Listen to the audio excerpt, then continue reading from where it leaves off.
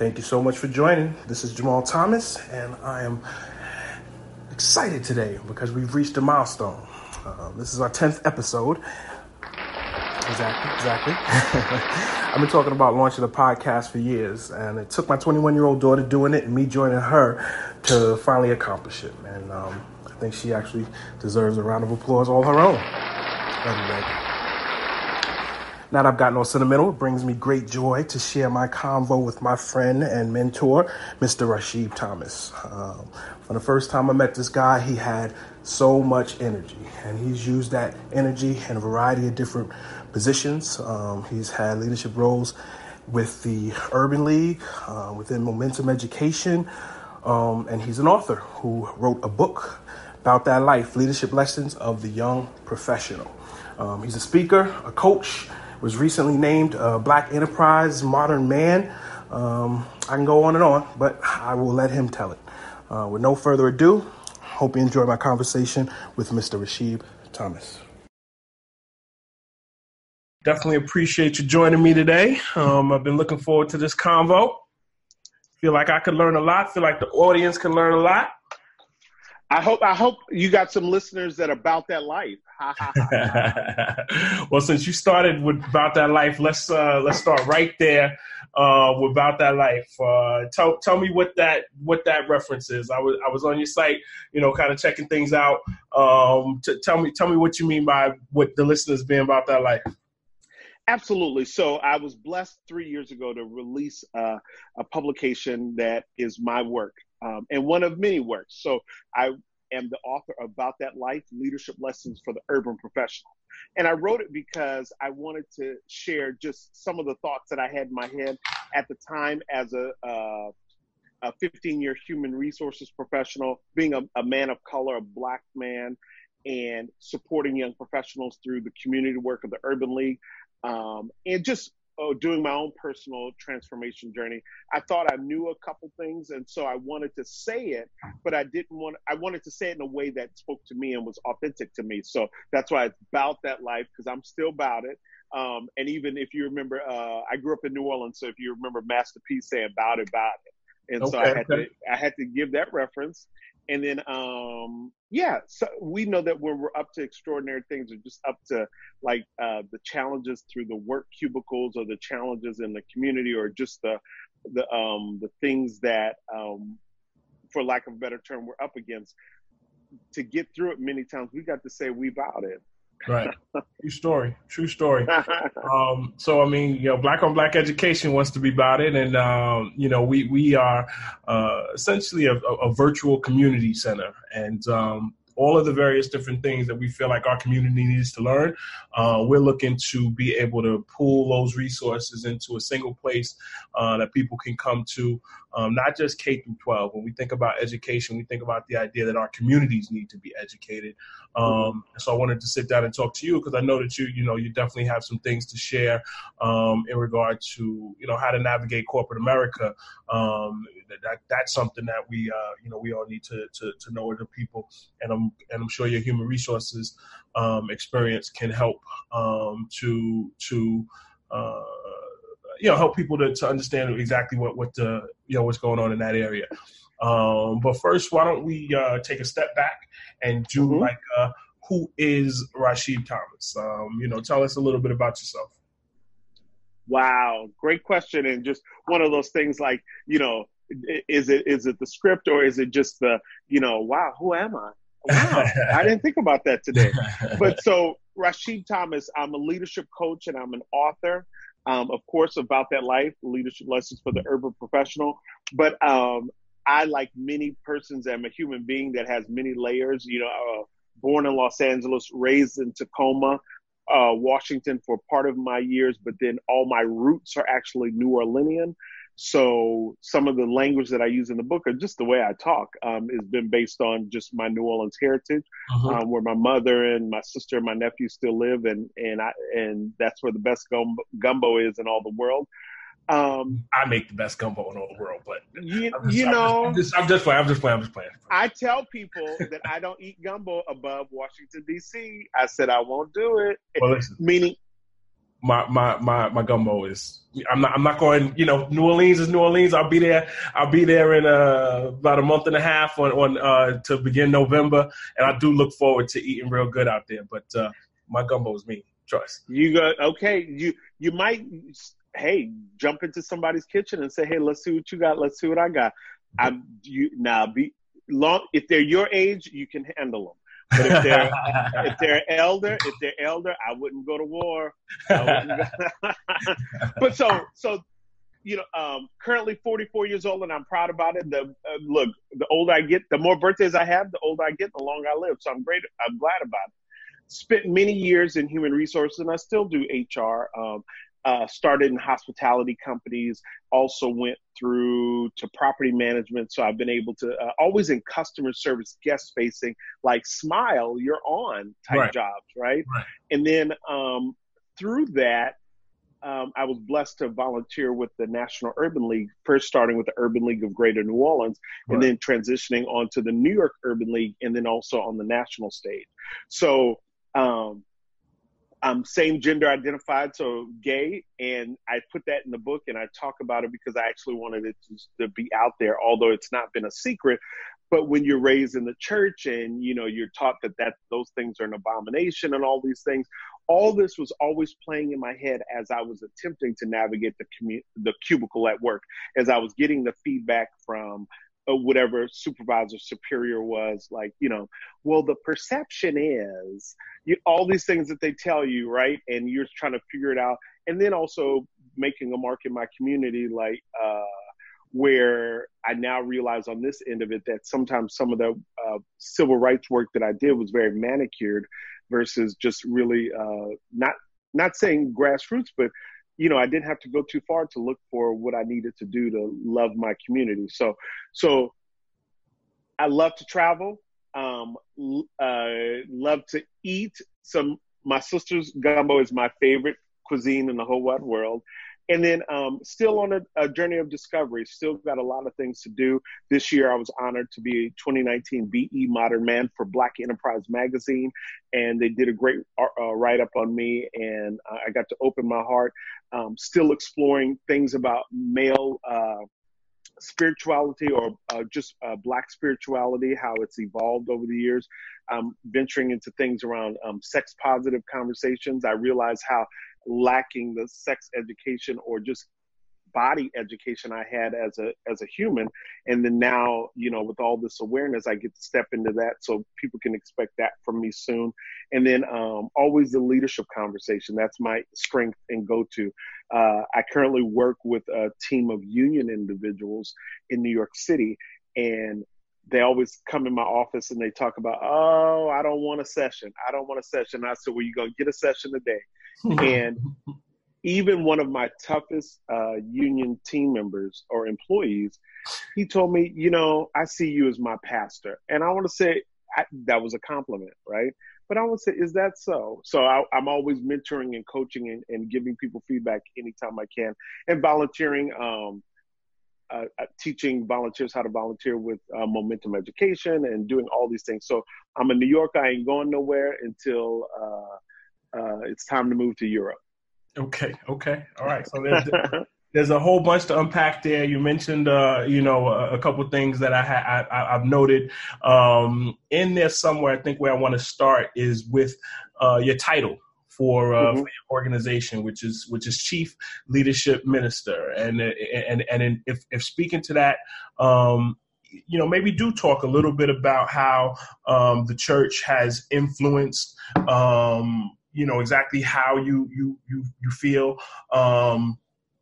about your role as a leader. If you want to speak to how you kind of even how you reconcile some of the religious, and you mentioned how some institutions called being gay an abomination, things to that effect. Maybe there'll be somebody who can listen to and can hear how you process that, and that will help them to do the very same thing. So this is a perfect time to talk about that. Thank you for that question, because we're right in the midst of the beginnings of the 2020 presidential election. Okay. And we know that we're trying to get a Democratic candidate. So a couple of years ago, read a book. Well, actually, in 2010, so 9 years ago now, read a book by one of the current presidential candidates, Marianne Williamson, and she wrote a book called A Return to Love. And she talked about how we're all ministers and we all have a ministry. And that really spoke to me. So as the years have gone on, and she talked about being a minister in a way that whatever you're currently doing is exactly your ministry. So if you're a shopkeep in a flower shop, then that is your ministry, and how you treat people when they enter into your flower shop or what your place of business is your ministry.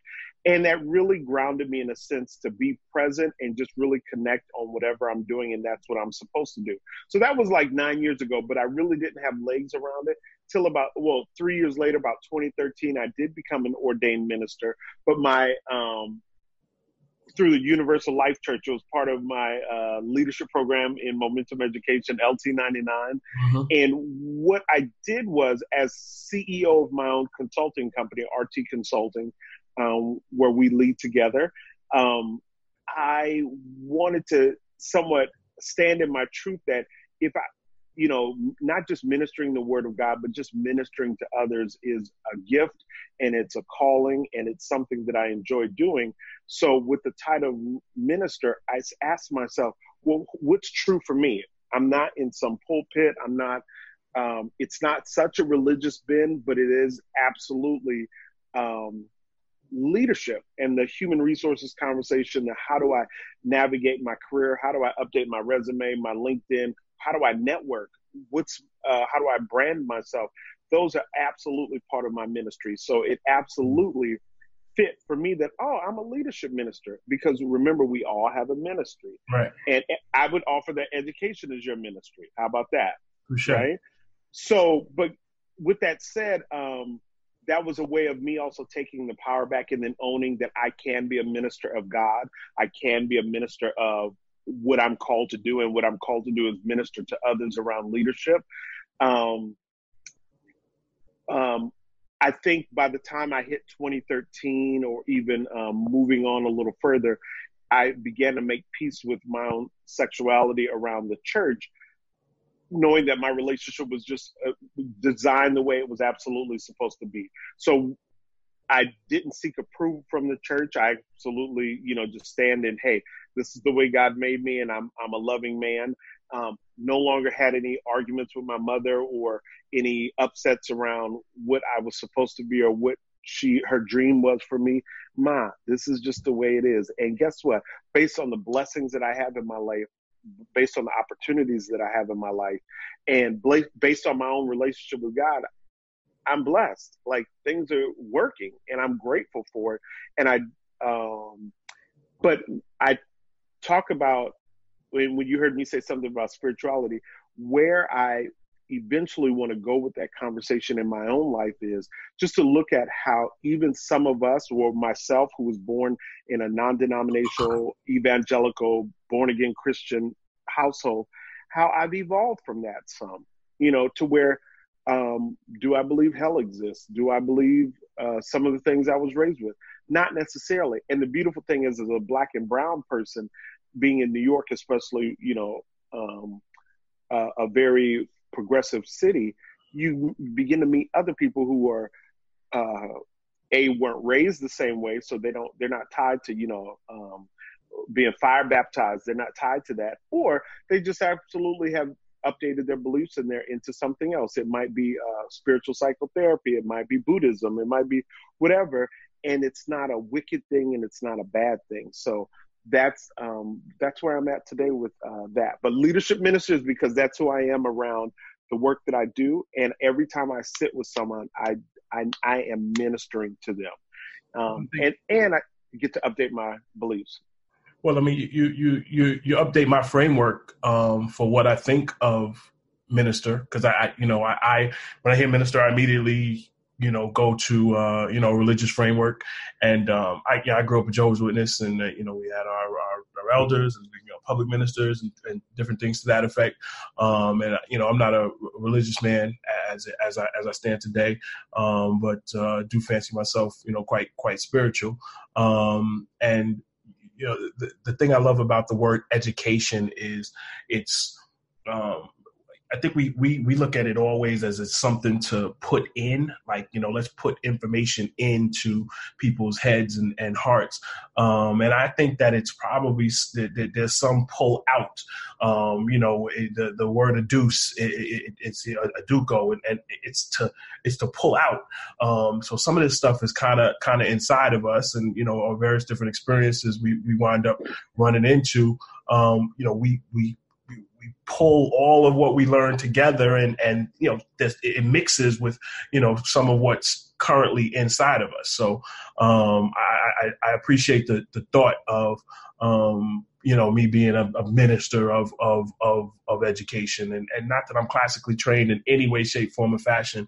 I just know that with every fabric of my being, that humanity, Black people, white people, red people, yellow, whatever, that we are going to learn together and unlearn together. Like we're going to learn some things that are going to help us to create the future that we desire, and we're going to unlearn some things that that allow us to do the same thing.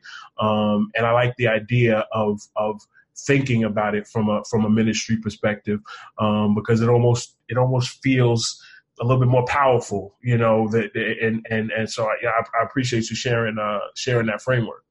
That's exactly what I was going to say to you. Can't you feel the power around that? And knowing that it's, you are empowered to do the work that you're doing. Facts. So you the make love to the crowd. What's that all about? So that's one of my favorite chapters in the book. And if anyone goes to the book, they'll read that. But I tell a story about where can people find the book? And let's do it now, just in case people aren't listening at the end. People's attention spans nowadays. Absolutely. So they can go to www.boutthatlifebook.com. So www.boutthatlifebook.com, or they can Google Rasheed Thomas, or go to RasheedThomas.com. So it's a couple places.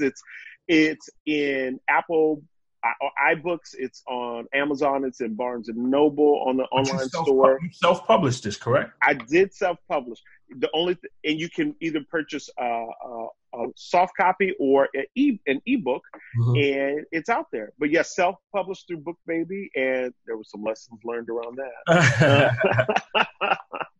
And so, you know what? I mean, while we're there, let's. It's I'm sensitive to your time this evening. We like to keep these to 30, 45 minutes. If we go over, maybe we'll break it up into two conversations. But something that I'd like to Black folks from Black, I think that everybody has a book in them. Right. And, anybody who is watching this right now and think that there is something inside you that, that you've been thinking about, that you want to say to the world. And, it's never been easier to do so via social media, as well as, as becoming an author. So maybe walk us through that process a little bit. So, okay, and I'm going to give you the learned version. But what I now know on this end of it, and what I think people, like you said, people have a book in them, just like me and just like many people, I found myself writing, being inspired and writing a note in my iPhone, or being inspired and writing something down, a thought that came to me.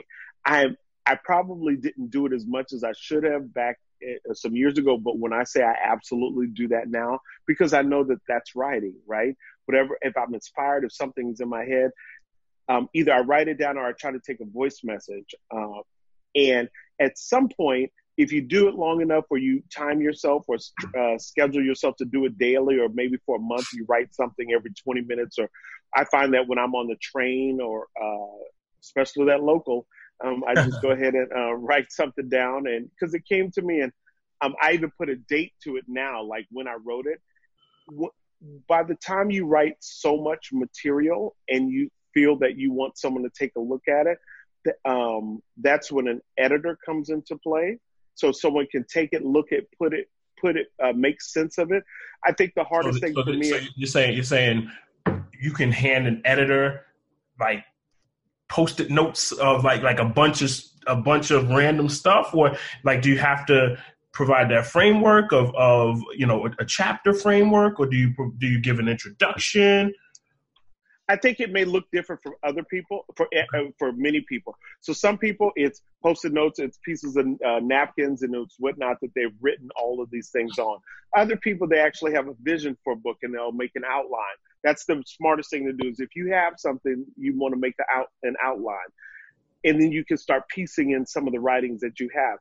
But what I now know on this end as a writer and author is to focus on the writing.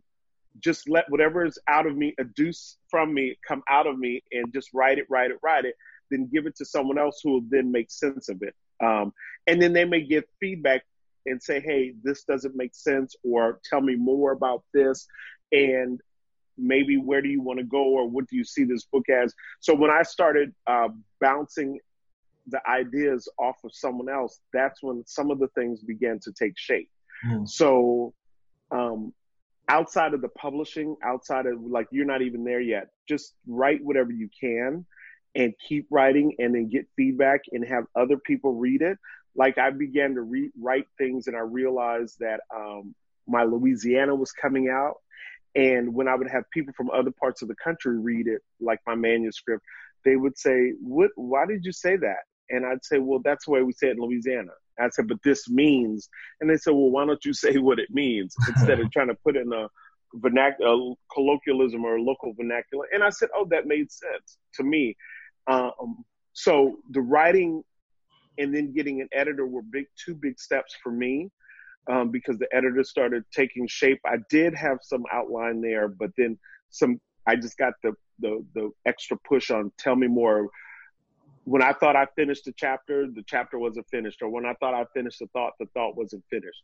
Then we began to go through the online process of, I use BookBaby. There's other things like CreateSpace with Amazon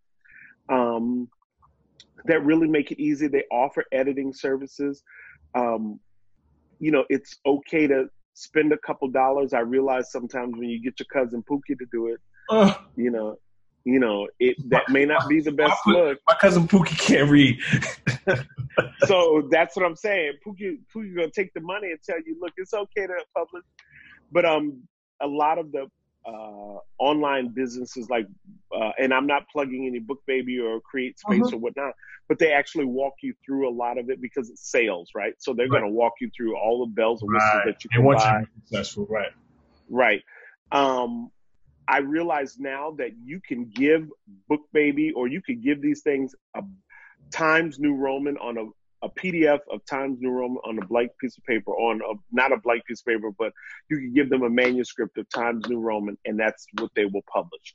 So I didn't realize in the beginning how many layers there are to formatting, not just editing, but formatting. And then if you want to illustrate it and make it look like it's, oh, that's where the leadership tip is. Right. Oh, that's where someone may do that for you, but do know that just like taking a photo is different from retouching the photo. Right.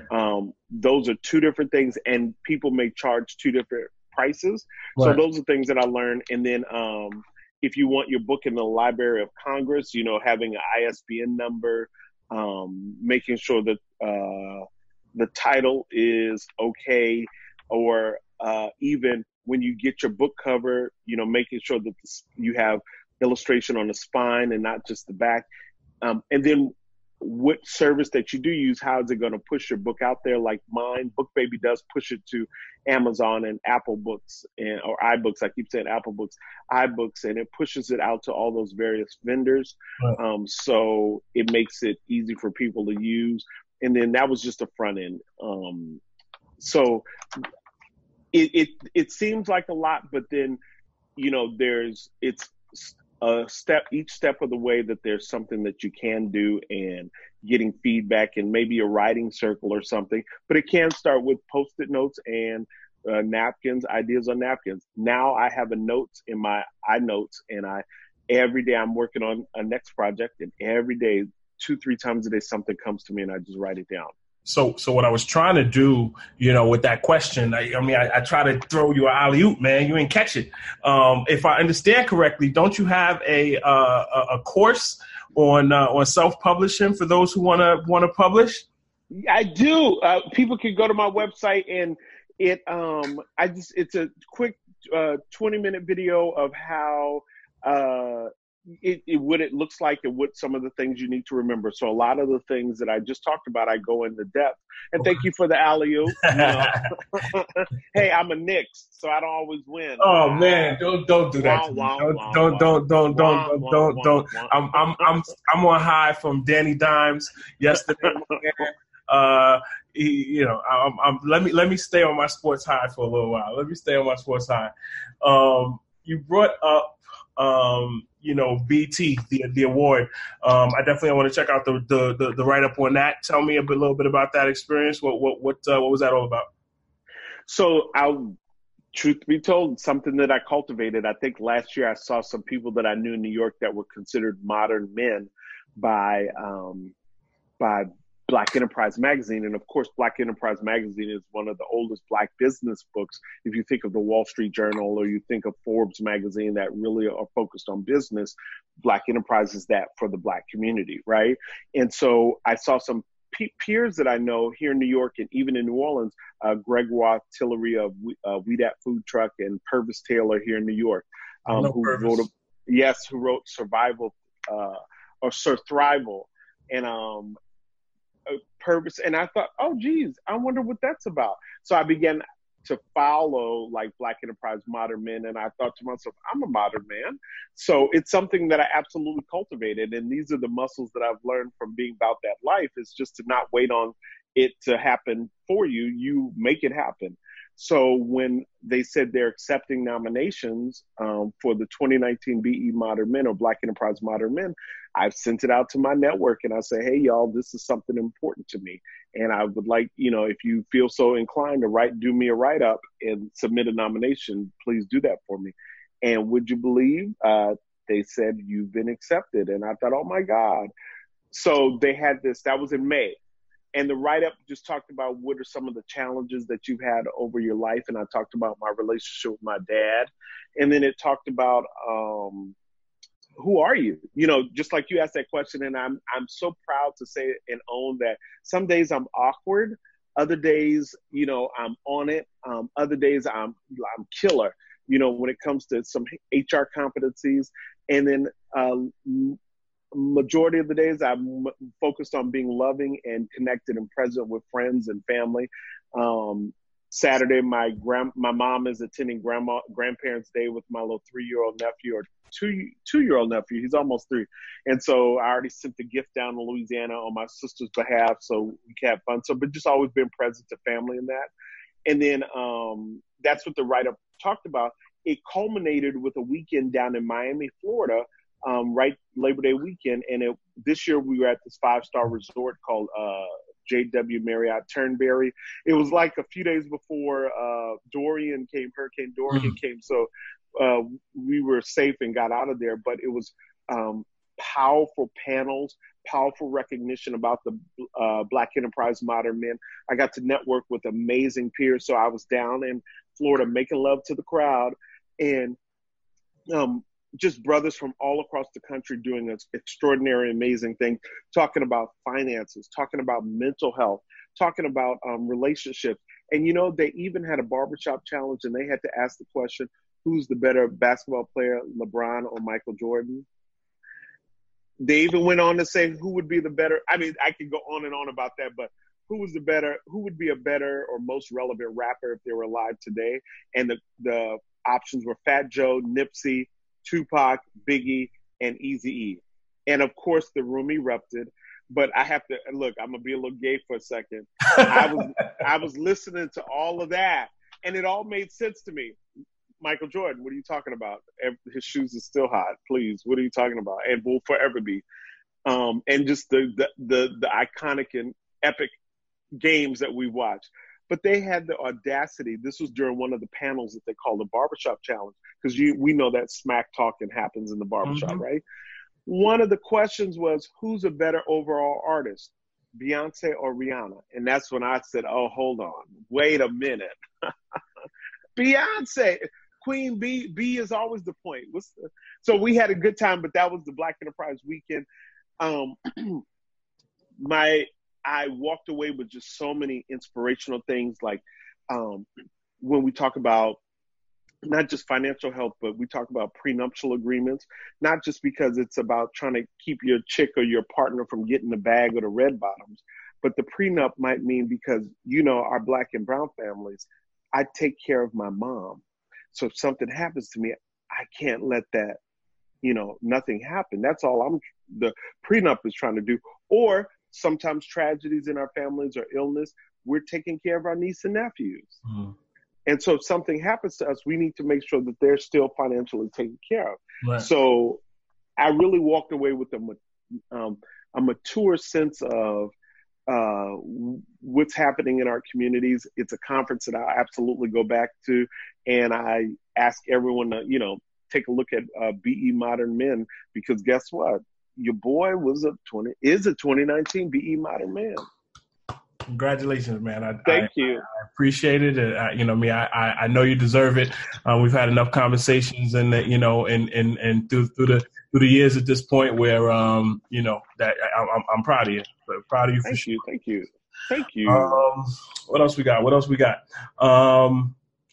Let's try to, get this into into the education space. As far as from a human resources perspective, talk to me about your feelings on the importance of college, or whether other post-secondary education can be just as good as college, or are we entering a stage in society where if people can show their work and show what it is that they're capable of doing, that some of the things that we think about from a traditional education perspective don't necessarily matter as much?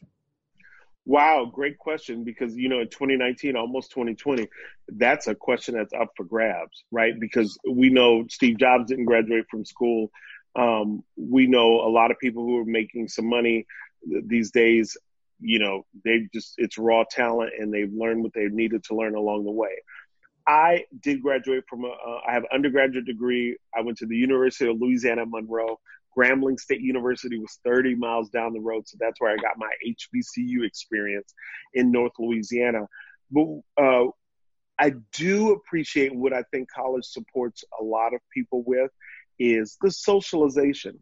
I look back on my high school life, don't care anything about high school life. It was there. I feel like I was legally bound to go there or do some things.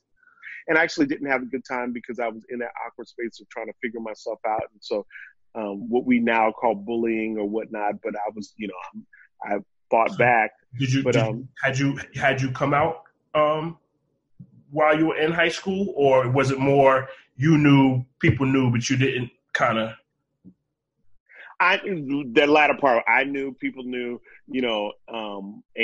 but stuff that you kept to yourself or you didn't acknowledge it, even though it's probably at times a little more effeminate than the rest or whatnot. That doesn't mean anything, but that's what my truth is. So I didn't know what was going on with me, but I got called names and I got all those things. And so when I got out of high school, I was ready to be done with it. And then, went on to college and had an extraordinary time in college. And I'm still friends with a lot of my college friends today, just because it was coming of age. Some of us crossed over from our teenage years into our 20s.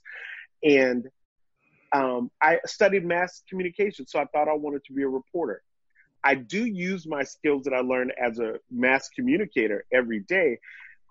Did I go into television immediately? No, I did not and have not. And I can truthfully say I took a job that was available when I got out of school. I do appreciate higher education for the socialization. I do think and know that sometimes some of the systems that we have in our country and in our world require certain degrees from certain schools. And we know that some of our, not just our Ivy League, but our elite schools are feeder schools for certain corporations and certain industries. Mm-hmm. So it's sometimes that is the safest route for some people to go to. I am not happy, and I'm glad we're having the conversation around student loans and finances. I almost now feel like if we think that the subprime mortgages were predatory lending, I'm also in the space of, and this is just Rashid speaking, that the sell or the myth of college or the draw of college is just that was just another way to get you hooked on loans. Another way to have a credit system in the U.S. And I don't know what all that means, but something, because now we have online options and it's a lot less than what people's paid, for something else. And when I tell you, I've learned Excel from YouTube versus sitting in a class. Right. So I do think it's open for people to go to self-educate. I do think, some of our systems are still set up to where they're going to judge you on what school you went to. But we also know we have some disruptive elements out there. I think there are not as many disruptive elements as the mainstream. But I think the scales are tipping because we know that people are learning diverse. We're having the conversations that, it may not be in a classroom. And we know that even our workspaces are becoming creative. So now the education system is getting towards that.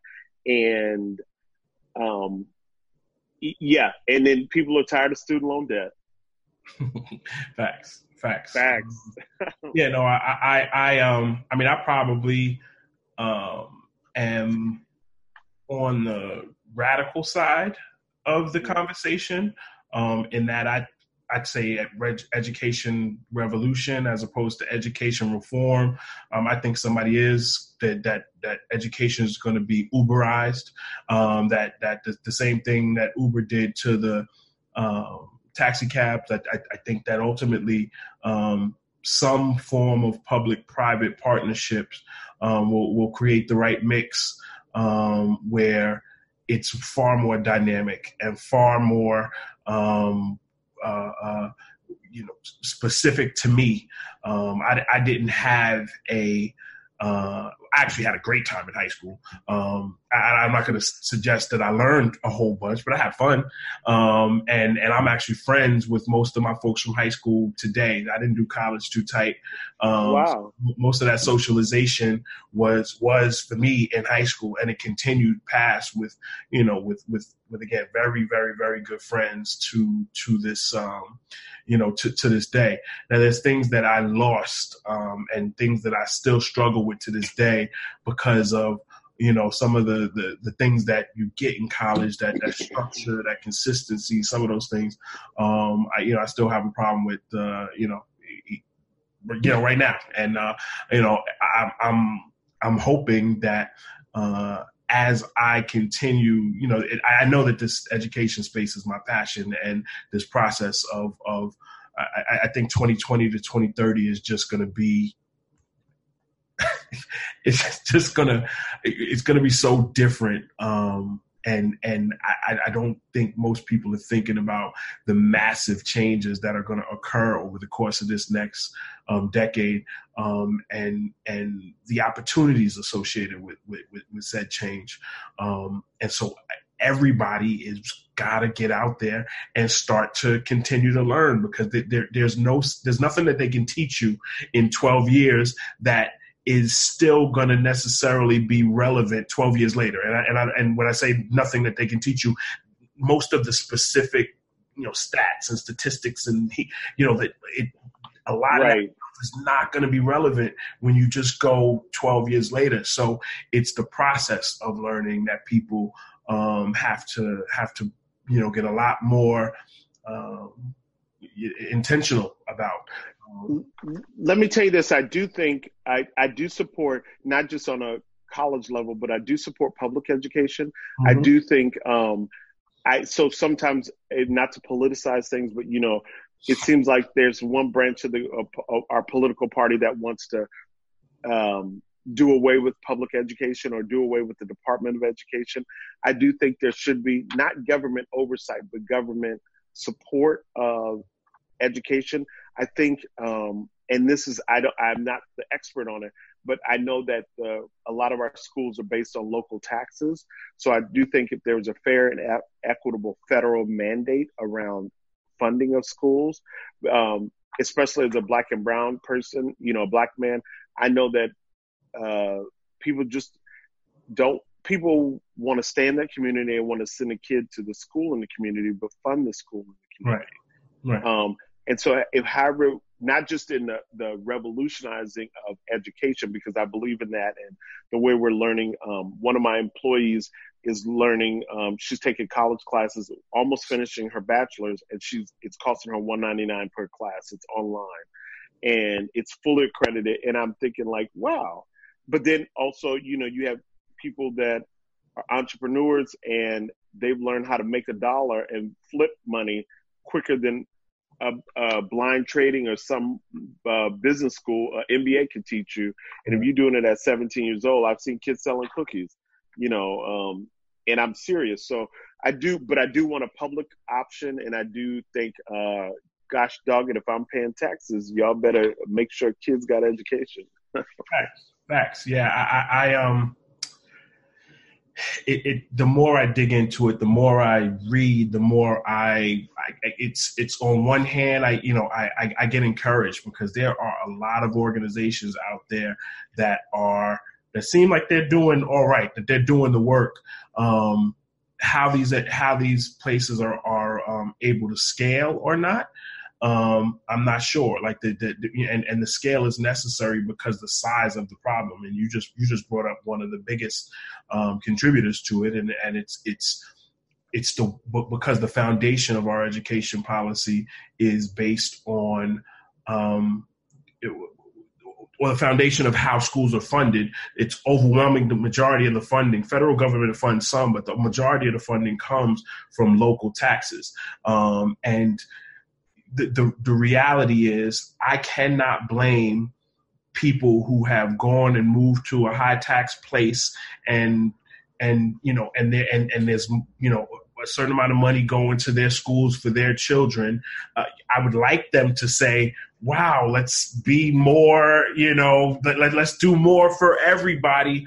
Right. I would love for them to say that. I would like to think that I would say that, but I don't know if I would. I don't know that it's realistic that these people are going to be okay with, dollars coming, from changing the system so that everything gets spread out. So I don't have an answer to how we attack that or how it's going to work. I've seen people make suggestions or solutions, but most of those suggestions are ones that you're going to have people fight tooth and nail, and I understand why they would fight. While I would want them to take a deep breath and say this is what's good for everybody, the reality is that the person who you kiss on your forehead, on their forehead when they go to bed at night, and that you raise from here, like that's gonna typically be your number one concern. So it'll be interesting to see how that process kind of break, how it fixes itself or not. Right. What else do you think, folks should know? When we think about it, education in our communities and what, kids should know, what adults should know. Like what's Rashid's 1, 2, 3? If you know what I mean, if you were about to, you're not going to kill over in any way, shape, form, or fashion. Right. That out there in any way, but you saw I'm not even going to give that one. If you weren't here anymore and you had to leave, 3 things that you needed to leave with the world, that's like, look, these are Rashid's laws. This is what you need to hear as a community. What would those things be? Absolutely. So I would think the first thing is, as I think someone said, know thyself, but learn thyself. And so that would be, and I talk about that. But learn thyself? No, know thyself or know thyself. Okay. Know thyself. So be on a journey of self-discovery. So a lot of your answers do lie within. So when you talk about educe or education, pulling out what's already in there, you have the answers and you're the key and you're it. right? So a lot of the answers to healing our families lie within. A lot of the answers to heal our wealth, a lot of the answers to our own education lie within. Second, I would say you don't have to go too far to serve anywhere you want to be. So I talk about in the book, loving that community. As an urban leaguer, I used to go to all these like Shakespeare in the Park and set up these voter registration drives in all these manicured areas, realizing that I passed the people on my corner to get to the voter registration drive. And so when I began to stop and talk to people on my corner, I didn't have to go too far to actually do the work that I had been called to do, or doing the work that, I had been trained to do. And then last, I would say is, once you learn something, share it with someone else, or make love to the crowd, right? So I talk about make loving to the crowd around not just networking, but really it's getting out, meeting people, sharing what you know and who you are. You are a gift. I started out first by saying you're it, but you're the gift, and people aren't going to receive that gift if they don't meet you. And so how you treat people matters.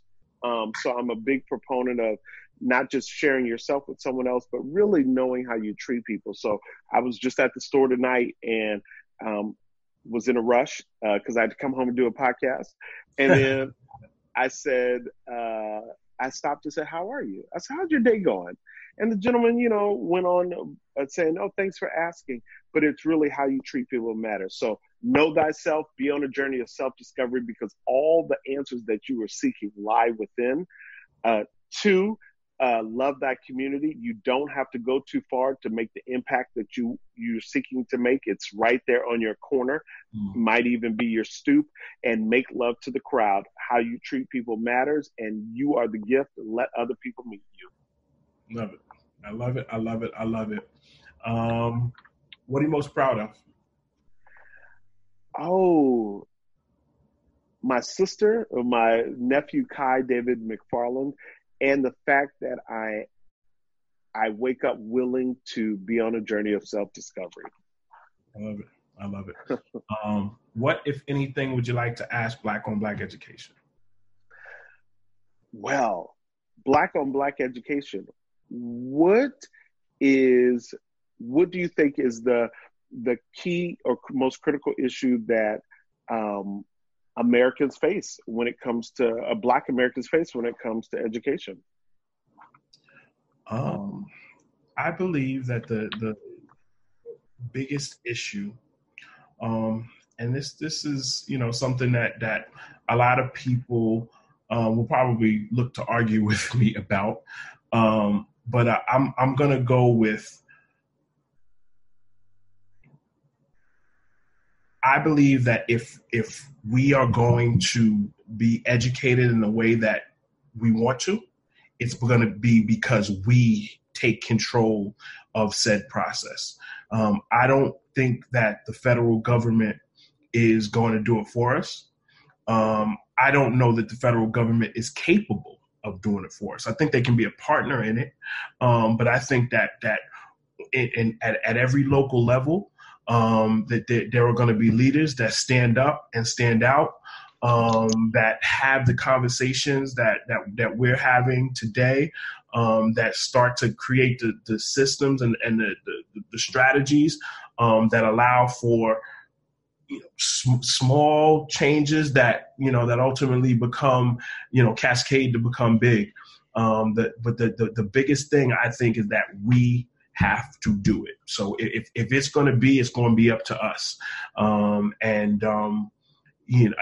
would love to be able to lean on the federal government to do this. I just don't think I think that the problem is so complex, and there's so many other complex problems that they're trying to deal with, and that I don't think it's even those other complex problems. I don't think that they can deal. I think that the overwhelming majority of what's going to be positive, push forward, and as I mentioned, I'm studying these various different organizations. I've been looking at this this XQ organization that it's in some incredible things. I'm learning so much about what XQ. I don't even know the rest of it, but it's I want to find it. The XQ Super School Project. A friend of mine told me about this last week. I'm going through their website with a fine-tooth comb. I'm reading their PDFs. I'm reading what they put out there, and I'm like, wow, how do I bring this information to my local school? What can I do in my local school levels? And myself as an individual, I happen to be like a macro thinker. And so I'm always thinking about, how this can be done for everybody.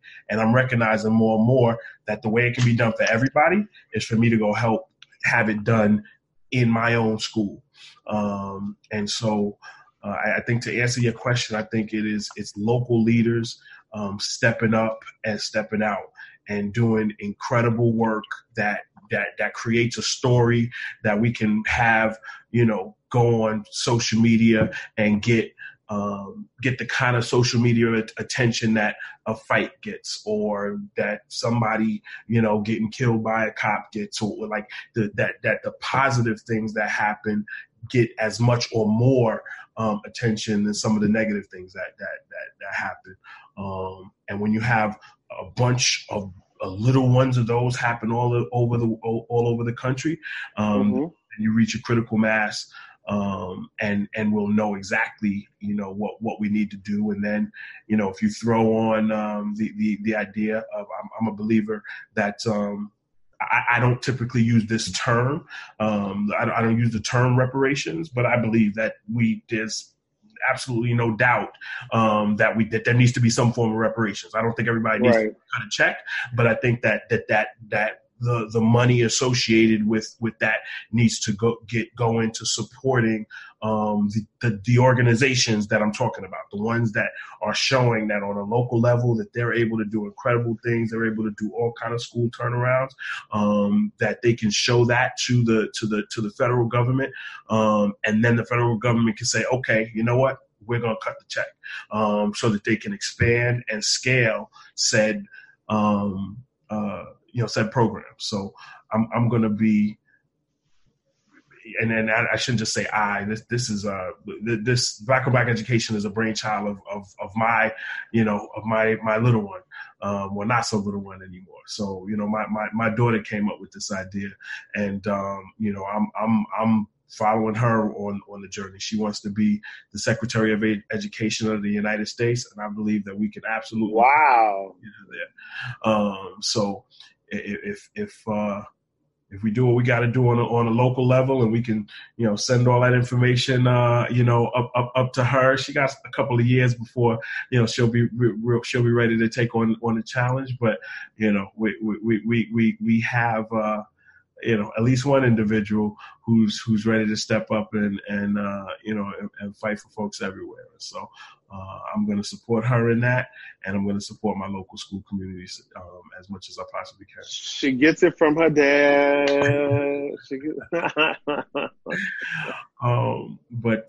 Yeah, man, this has been a wonderful conversation. Is there anything else you want to share with those folks listening? Well, you had asked me something earlier, and I'll just tell you quickly. You asked me, we started to talk about Make Love to the Crowd, and I know I mentioned that, but that's one of my favorite stories in the book. Chapter 4, I was a little awkward kid going to my first Urban League event, and the most illustrious. Wait, you said at 4? In chapter 4. Oh, chapter 4. I'm sorry. Chapter 4 of the book is called Make Love to the Crowd, and I hope nobody's offended by the title. But I was 23 years old being invited to my first Urban League event, and there were glamorous Black elite at this event. And the most illustrious person in the room, a lady named Lindy Boggs. You may not know her. A lot of people don't know her, but her daughter, Cokie Roberts, a news reporter, just passed away. And she was U.S. representative for New Orleans from 1971 to 1993. Okay. And she was under President Clinton. She was ambassador to the Vatican, or to the Holy See. She walked up to me and extended her hand and said, "Hi, my name is Lindy Boggs." Of course, I knew who she was. At the same time, I realized she was the only person who spoke to me in the room. I was just some little awkward kid sitting there and intimidated because I didn't have a tuxedo, and I just matched my satin tie with my satin handkerchief that I got from K&G. Don't trip.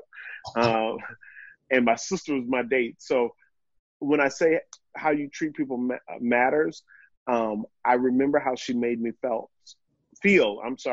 How she made me feel. So when I think about that often, I've been accused of being a social butterfly, but I actually was I'm always recreating what Lindy Boggs did for me when she made love to the crowd. So I will see that person in the corner of some said event, and I'm going to beeline for them and introduce myself.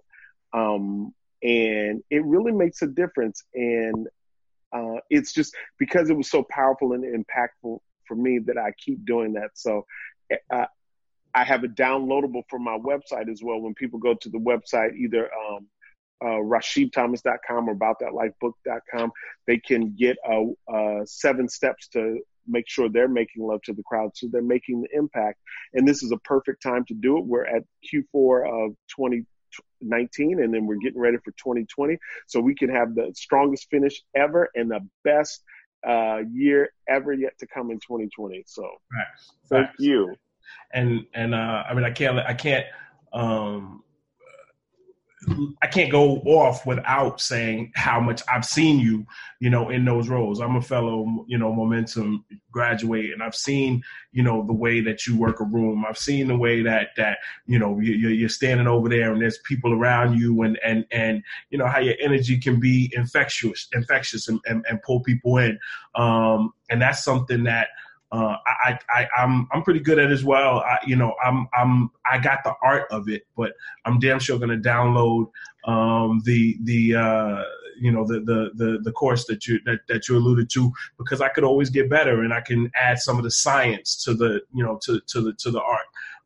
But you're certainly an inspiration in that regard, and I appreciate you being on here with me today. And I appreciate you. Yeah, I look forward to us to, this is gonna be episode, 9 or 10 or something like that.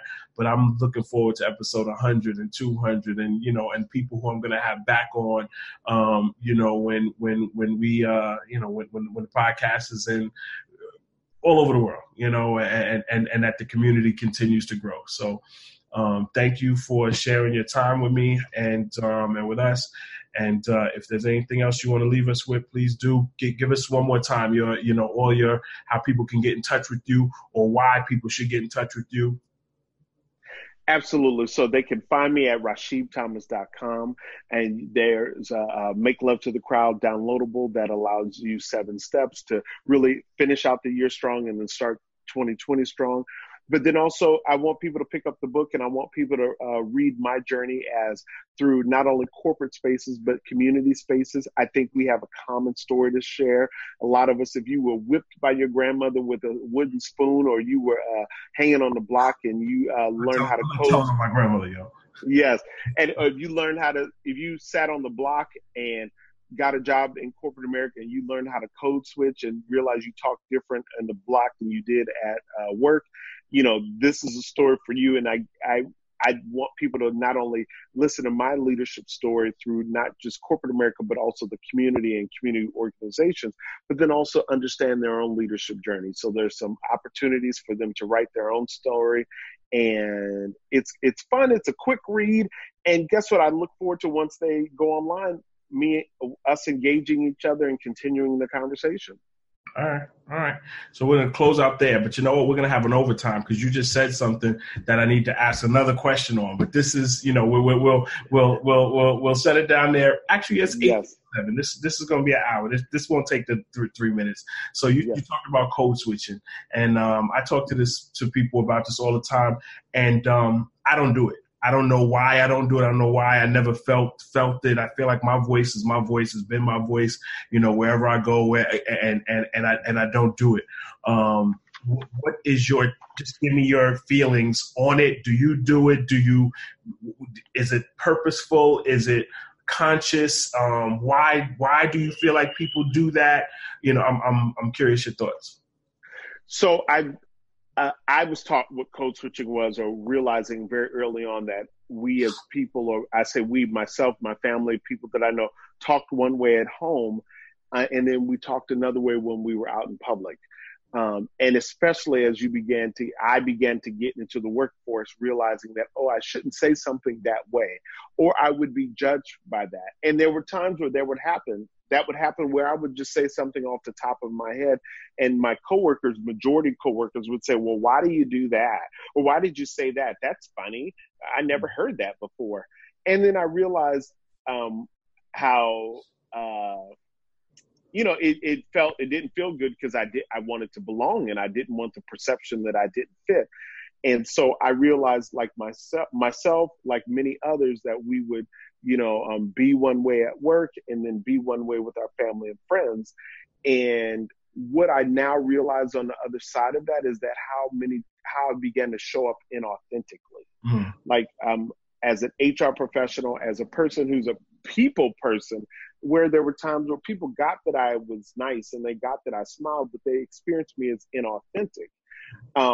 And it took a lot of undoing of code switching. Now, I do think code switching, because some of us do it, we've learned how to communicate with others and on a larger scale sometimes. Even going as far as I talk about in the book, going as far as to learning another language, because you're just open to, like, not fitting, but just being present to who you're with. Mm-hmm. I also now know on this end of it that I had to do some undoing, and the truth is the world was waiting for me to show up exactly who I am. So I bought into someone's belief somewhere that I had to edit who I was, censor who I was, change who I was to be accepted.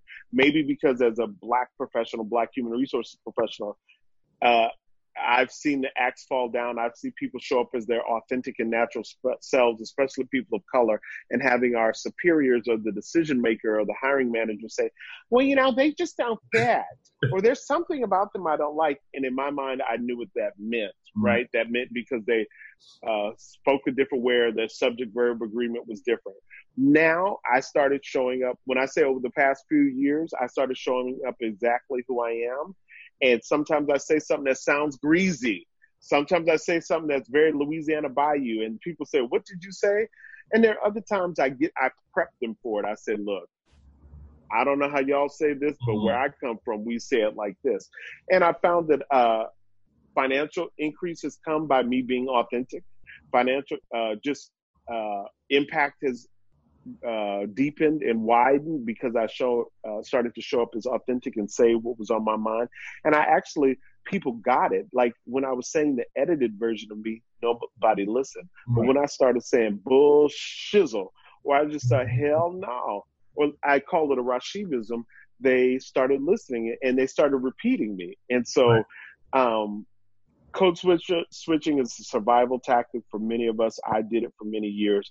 And I think in 2019, we realized that the world is just waiting on us to be ourselves.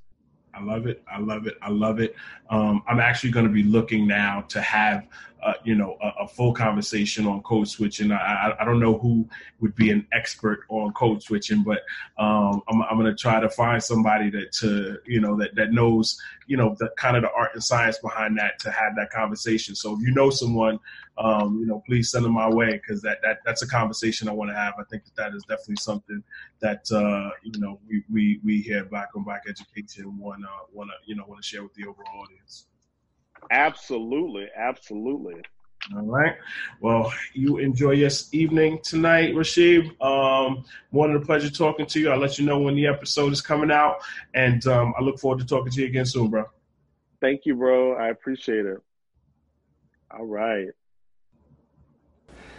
Thank you so very much for listening to the Black on Black Education Podcast. We enjoyed bringing it to you. We hope you enjoyed it. Make sure you guys reach out to Rasheeb. He's www.rasheebthomas.com, and we look forward to talking to you next time.